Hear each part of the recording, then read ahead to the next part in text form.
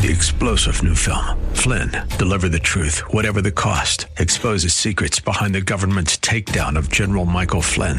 Flynn knew what the intel world had been up to. He ordered the first audit of the use of contractors. This set off alarm bells. He told the truth. He was the most dangerous person for Donald Trump to hire. They had to get rid of Flynn. Flynn, deliver the truth, whatever the cost. Available now. Watch it today. Go to salemnow.com. salemnow.com. We understand we can be covered by the Lamb of God, Jesus Christ himself. You're on a journey to God's best, here and forever. And though we're not there yet, he's promised that he never leaves you. He never forsakes you. He will always be with you. Welcome to The Barnabas Effect with Paul Purvis, Senior Pastor of Mission Hill Church, a multicultural, multi-generational, multiplying church focused on shining the light and love of Jesus like a city on a hill. You're invited to visit any of the 3 locations in Temple Terrace and Tampa. For information and locations, visit missionhill.org. That's missionhill.org. Now, with today's message, here's Pastor Paul Purvis. Moses was the leader, and he was taking heat, incoming fire. And if you want to be a leader, just be aware of that. The one who calls the shots takes the shots. So Moses was taking the shots. But he then began to complain. That's the inference here. He began to whine. Because God says, why are you crying to me? I've already told you what to do. Go forward. And this becomes really the central thing to what it means to live for God, that you press on even when you don't feel like it, even when you can't see him working, even when you don't understand. You keep on keeping on. And so Moses is at a place of decision. So God continues. Lift up your staff. Stretch out your hand over the sea. Divide it so that the people of Israel may go through the sea on dry ground. I'll harden the hearts of the Egyptians so that they shall go in after them, and I will get glory. There it is. I will get glory over Pharaoh and all his host and his chariots and his horsemen, and the Egyptians shall know that I'm the Lord when I've gotten glory over Pharaoh and his chariots and his horsemen. What have we said? God's going to do whatever it takes to get glory because he wants his name and his fame to grow in this world. That's the key. And the Egyptians shall know I am the Lord when I've gotten glory over Pharaoh and his chariots and his horsemen. Then the angel of the Lord who was going before the host of Israel moved and went behind him. And the pillar of cloud moved from before them and stood behind them. Remember, they were guided. That's what we saw in Exodus 13. They were being guided by this fire and this cloud. That's how they knew how to go forward. But now that moved behind them. Why? Because God was saying, I got your back. I'm going to show you the way to go when you need what's in front of you. And I'm going to cover the rear flank when you're struggling with what's behind you. So he came between the host of Egypt and the host of Israel. And there was a cloud and darkness, and it lit up the night without coming near each other all night. And then in verse 21, Moses stretched out his hand over the sea, and the Lord drove back the sea by a strong east wind all night and made the sea dry land, and the waters were divided. And the people of Israel went to the midst of the sea on dry ground, and the waters being a wall to them on the right hand and on their left. And then the Egyptians pursued. And they went in after them into the midst of the sea, and all of Pharaoh's horses, his chariots, his horsemen. And in the morning watch, the Lord, in the pillar of fire and the cloud, looked down on the Egyptian forces and threw the Egyptian forces into a panic, clogging their chariot wheels so that they drove heavily. And the Egyptians said, let us flee from before Israel, for the Lord fights for them against the Egyptians. Hey, just a lesson. When you live your life trusting God, letting him fight your battles, the people around you, those that you may feel like are your enemies, those that you feel like you can't get along with, they will even see that he's fighting for you. That's why the writer of Proverbs will say, the Lord makes even your enemies be at peace with you when you trust him. Then the Lord said to Moses, stretch out your hand over the sea, that the water may come back on the Egyptians, upon the chariots, upon their horsemen. So Moses stretched out his hand over the sea, and the sea returned to its normal course when the morning appeared. And as the Egyptians fled into it, the Lord threw the Egyptians into the midst of the sea. The waters returned and covered the chariots and the horsemen and all the host of Pharaoh that had followed them into the sea. Not one of them remained. But the people of Israel walked on dry ground through the sea, and the waters being a wall to them on the right hand and on the left. Wow, what a story.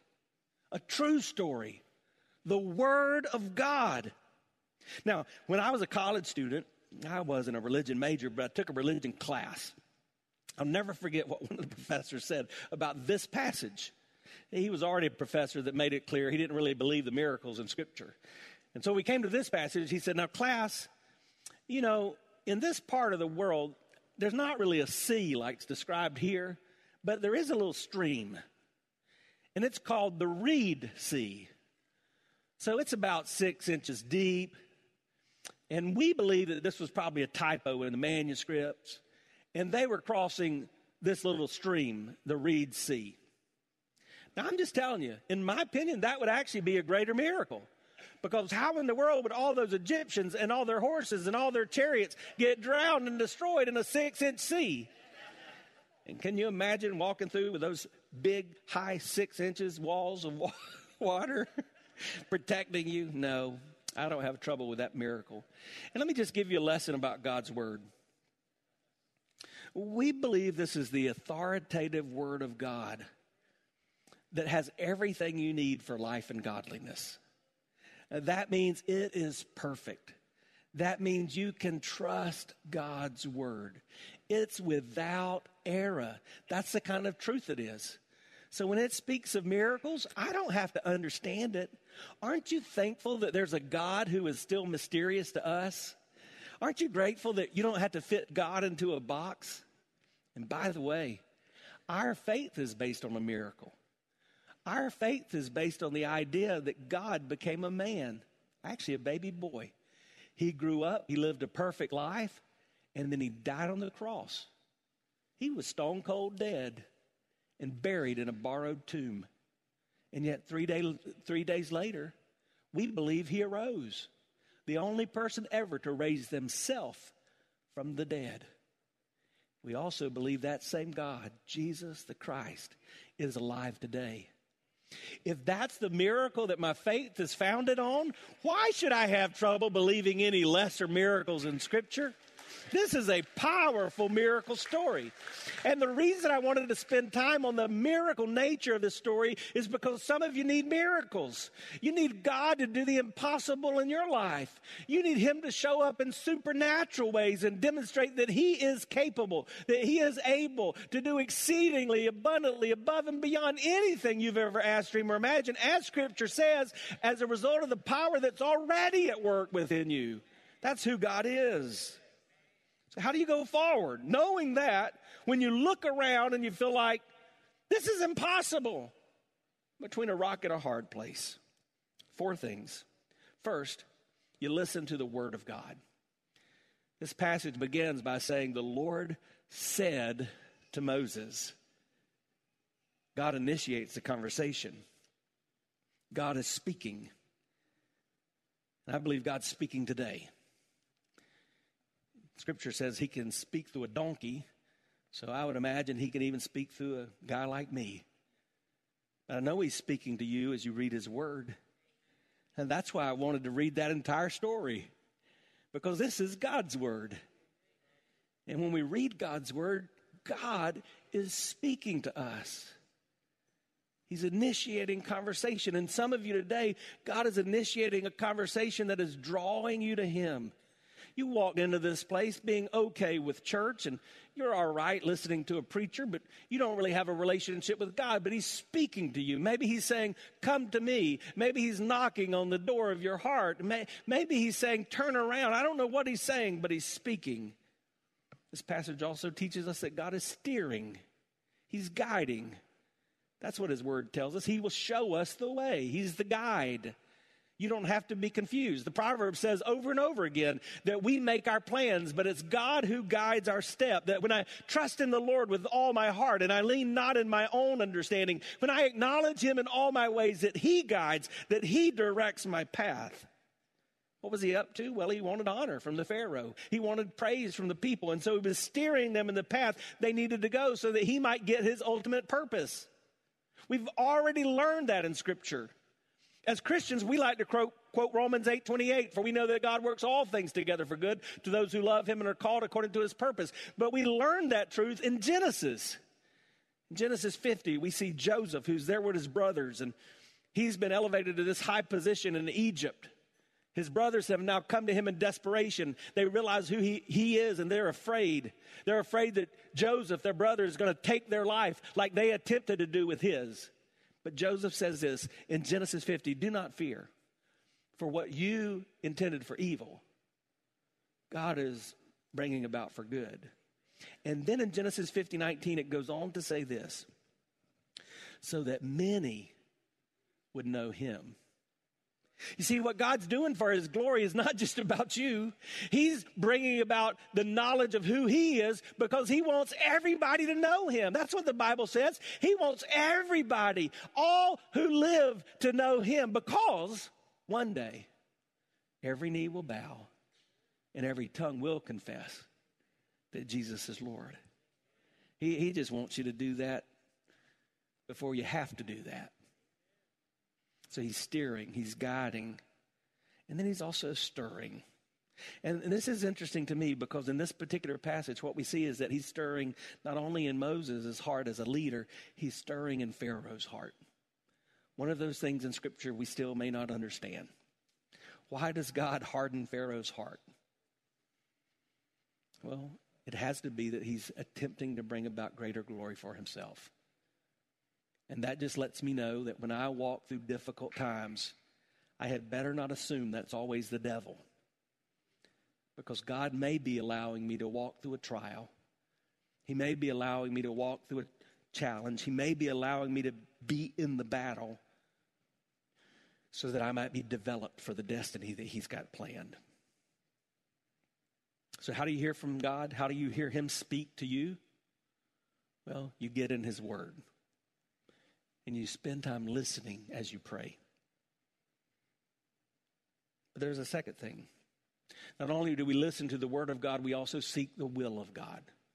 And so what's being laid out in this passage is whether or not the children of Israel will be obedient to that which God had planned. Will they seek the will of God? Moses is telling them what to do, but will they do it? And in order to seek the will of God, you have to make a decision. First, that means you have to trust when you cannot see. That's what faith is. It's the opposite of unbelief. And Hebrews teaches us that faith is advancing, it's moving forward when we cannot see what's going on. Now, some would say that unbelief is a result of only seeing what is visible. I love Chuck Swindoll's comment. Those who focus on the negative and measure life strictly on the basis of the seen, the obvious, they live in the vice grip of fear. Because they're not trusting. I want to remind you today that God thrives on impossible situations. So when you don't see a way out, he's still working. Hi, I'm Paul Purvis, the lead pastor of Mission Hill Church right here in Tampa Bay. Thanks for taking the time to listen to today's The Barnabas Effect. It's a ministry intended to encourage, equip, and empower you. You may not know this, but this ministry is made possible because of the generosity of listeners like you. We are able to be on the air because listeners like you are gracious and give to this ministry. Would you consider making a gift today? It would be our honor to send you a gift, a resource, as a result of your gift of any size. And you can make that gift by going to missionhill.org and clicking on the banner that says The Barnabas Effect. That will direct you to a simple way that you can give right there online. Thanks again for listening to The Barnabas Effect today. And now we continue with our message. But not only did they have to accomplish his will by trusting, they had to be willing to go. Your faith has to move into action. They had to go where they had not gone. David Livingstone said, I'll go almost anywhere as long as it's forward. It's this idea of being more excited about where you're going than where you've been. And there's some of you stuck in the past. It's okay to celebrate what God's done in the past, but that's in your past. Where's he leading you? What's he got in store for you? What's in the future? What is he up to? Are you living for the glory of God? Now, I want to just take a time out and pause because I think there are some common things that keep us from going on with God and seeking his will. Let me just give those to you. The first is cowardice. We're cowards. We don't trust him. We live like we're afraid. That was something the children of Israel struggled with. But second is complaining. And maybe that's where you are. Maybe you don't realize it. So perhaps you should ask some people in your family or the people you work with, am I a complainer? Maybe you need to do what Zig Ziglar used to teach. Take a checkup from the neck up. Have an attitude adjustment. Maybe you need reminding that it's your attitude, not your aptitude, not how much you know that determines your altitude. And some of you need that attitude adjustment. You don't have the attitude of Christ. You're a complainer. You always see the glass half empty. Maybe you're a complainer. Maybe you're focused on comfort. That was a problem for the children of Israel. They didn't want to leave what they knew. I see this all the time in church. God's calling you to do something. He's encouraging you to step out in faith, to do a new thing. And yet it's scary, isn't it? Because you're comfortable. And you allow yourself to just hang out in what you know is not God's best. But it's comfortable. If you're not careful, you'll find yourself compromising. Children of Israel did that too. They said to Moses, we'll go back to Egypt. That wasn't God's plan. That was their intent. And when you choose your way over God's way, you always end up in trouble. And that leads you, frankly, to corruption. They went as far as to say, we will serve the Pharaoh. Can you believe that? They're the children of God. They're the one who are being led out into God's promise that we still acknowledge today, all these thousands of years later. And yet they were so compromised, they were willing to do what they knew what was wrong. Well, if you want to go forward with God, you have to seek his will and be a person of conviction. So let me just remind you how you become that person of conviction doing the will of God. I like to tell you there are 5 ways to know and do the will of God. Number 1, get into his word. We've already established that. Number 2, prayer. Talk to God and then listen to what he's saying. Number 3, do what you're doing today. Submit yourself to the authority of the teaching of God's perfect word. Because sometimes when others explain it, if they're being true to the word of God, it helps us make decisions. Number 4, seek wise biblical counsel. Find elders that have gone on before you, that have walked this path, this journey. And as they look at God's word, seek their wisdom. And number 5, look at the circumstances of your life and see where God's at work.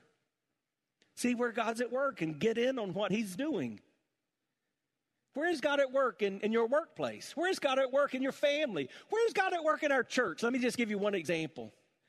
I was out of town last week and Pastor Zach sent me a text. And he told me some good news. News that I've heard over and over and over again, more than 20 times over the last few years. You see, a lady who had come onto this church campus to study English and had agreed to go to a Bible study just to better understand English as God's word was taught. This lady from an Islamic background had just prayed to receive Christ. God was at work. I could tell you so many stories of the way that God is at work around us. Are you getting in on what he's doing? Are you involved in his work? You've got to listen to the word of God. You've got to seek the will of God. But thirdly, you've got to see the work of God. When you see God at work, you want to get involved. And most of this passage that we read is about the work of God. Remember where Moses raised his staff? But God did the work. God parted the waters. God threw the Egyptians in there. God made their chariot wheels clog up. God was doing the work. And he does that in your life. He shows you the way when you don't know the way, just like he did with the children of Israel. He supplies the need when you don't feel like you have the supplies, just like he did with the children of Israel. And he will slay your enemies when you feel like your enemies are getting the best of you, just like he did with the children of Israel. And maybe you've come today and you're in a season that's hard because you've been under abuse or you've been abandoned or you've been betrayed. You're a victim of some sort of crime against you. And I would just remind you that God is a God of justice. And while justice is sometimes delayed, it's never denied by God. He will always make things right. God is saving his people. And that's what we're about here too. God is in the business of saving us, delivering us, so that he might develop us, so that he might move us to our destiny. But there's a fourth thing I don't want you to miss. We listen to the word of God, we seek the will of God, we see the work of God, and then we celebrate the wonder of God. I was hanging out this week with my friend, Pastor Larry. He pastors an African-American church in our area. We're just getting to know each other better, and this was kind of just a conversation over some really good soul food and just learning from each other. And I said, hey, Larry, I watch a lot of African-American preachers, and I notice a lot of them, when they get to the end of a message, by the time they get to the end, they're singing. I mean, they start singing, and there's a cadence, and there's a tone, and then out of the blue, like from heaven, an organ starts playing. And Pastor Larry's pretty mild-mannered, and I said, you don't do that, do you? He said, oh, yeah, every Sunday. I said, really? I said, tell me about the heritage of that. And as we celebrate in this season, just African heritage and black history, he said that actually is something that has come from Africa. That cadence and that tone that came with the teaching of God's word. But he said there was a specific reason. And it was interesting to me because he used some terms I'm familiar with. He said, when we teach, we make sure we're giving explanation of the scripture. And then we want to give illustration so that people understand how these biblical things are true today. And then we may also give some application, how you can apply it in your life. But he said, we believe that after we've pointed out the truth of Scripture and pointed people to Jesus and let them see how wonderful it is, then we want to go to a time of celebration. And we want people to be excited. And it hit me, that's the way it should be. And so we're taking a free will offering at the end of this message for a Hammond B3 organ. No, just kidding. Not really. But if you feel led, we'll do it. But anyway, I'm just telling you, when you encounter God, when he stirs in your heart, when he shows up and demonstrates that he can get you through what he's brought you to, that should drive you to a place of celebration. It should make you want to praise him. It should make you want to just honor him. You acknowledge that God is the way maker, that he is sovereign, that he is able, and that he does this even when you don't understand. And so I want you to see something. This chapter ends in verse 30 and 31. It says, thus says the Lord saved Israel that day from the hand of the Egyptians. These are facts.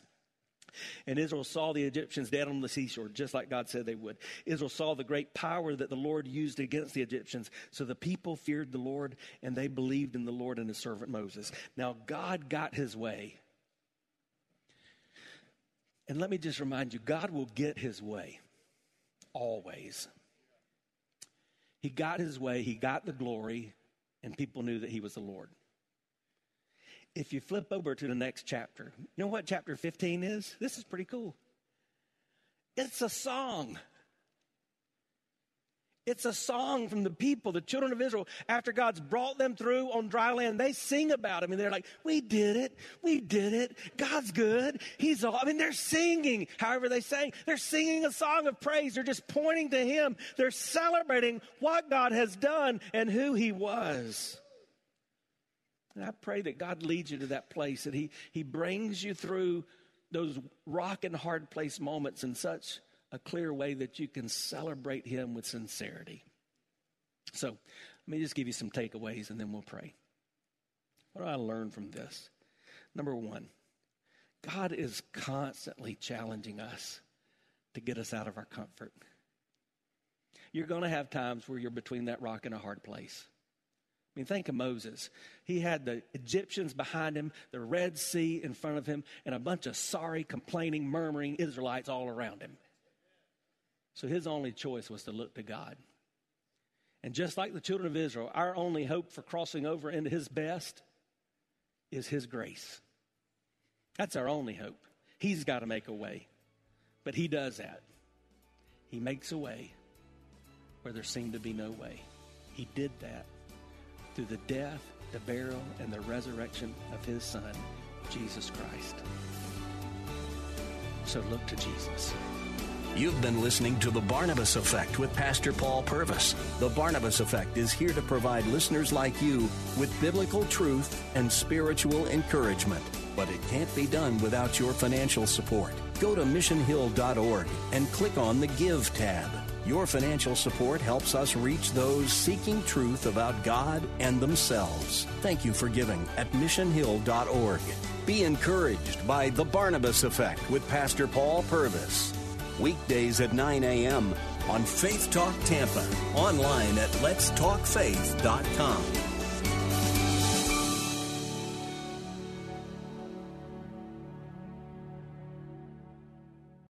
Three-star General Michael J. Flynn, head of the Pentagon Intelligence Agency, knew all the government's dirty secrets. He was one of the most respected generals in the military. Flynn knew what the intel world had been up to. He understood its funding. He ordered the first audit of the use of contractors. This set off alarm bells.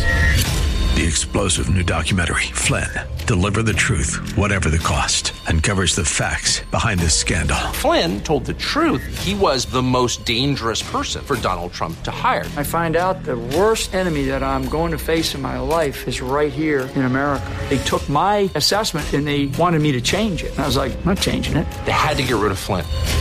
With in-depth interviews, archival footage, and never-before-seen personal records of the man behind the headlines. I just felt like I was drowning. Flynn, Deliver the Truth, Whatever the Cost. Available now. Watch it today. Go to salemnow.com. salemnow.com.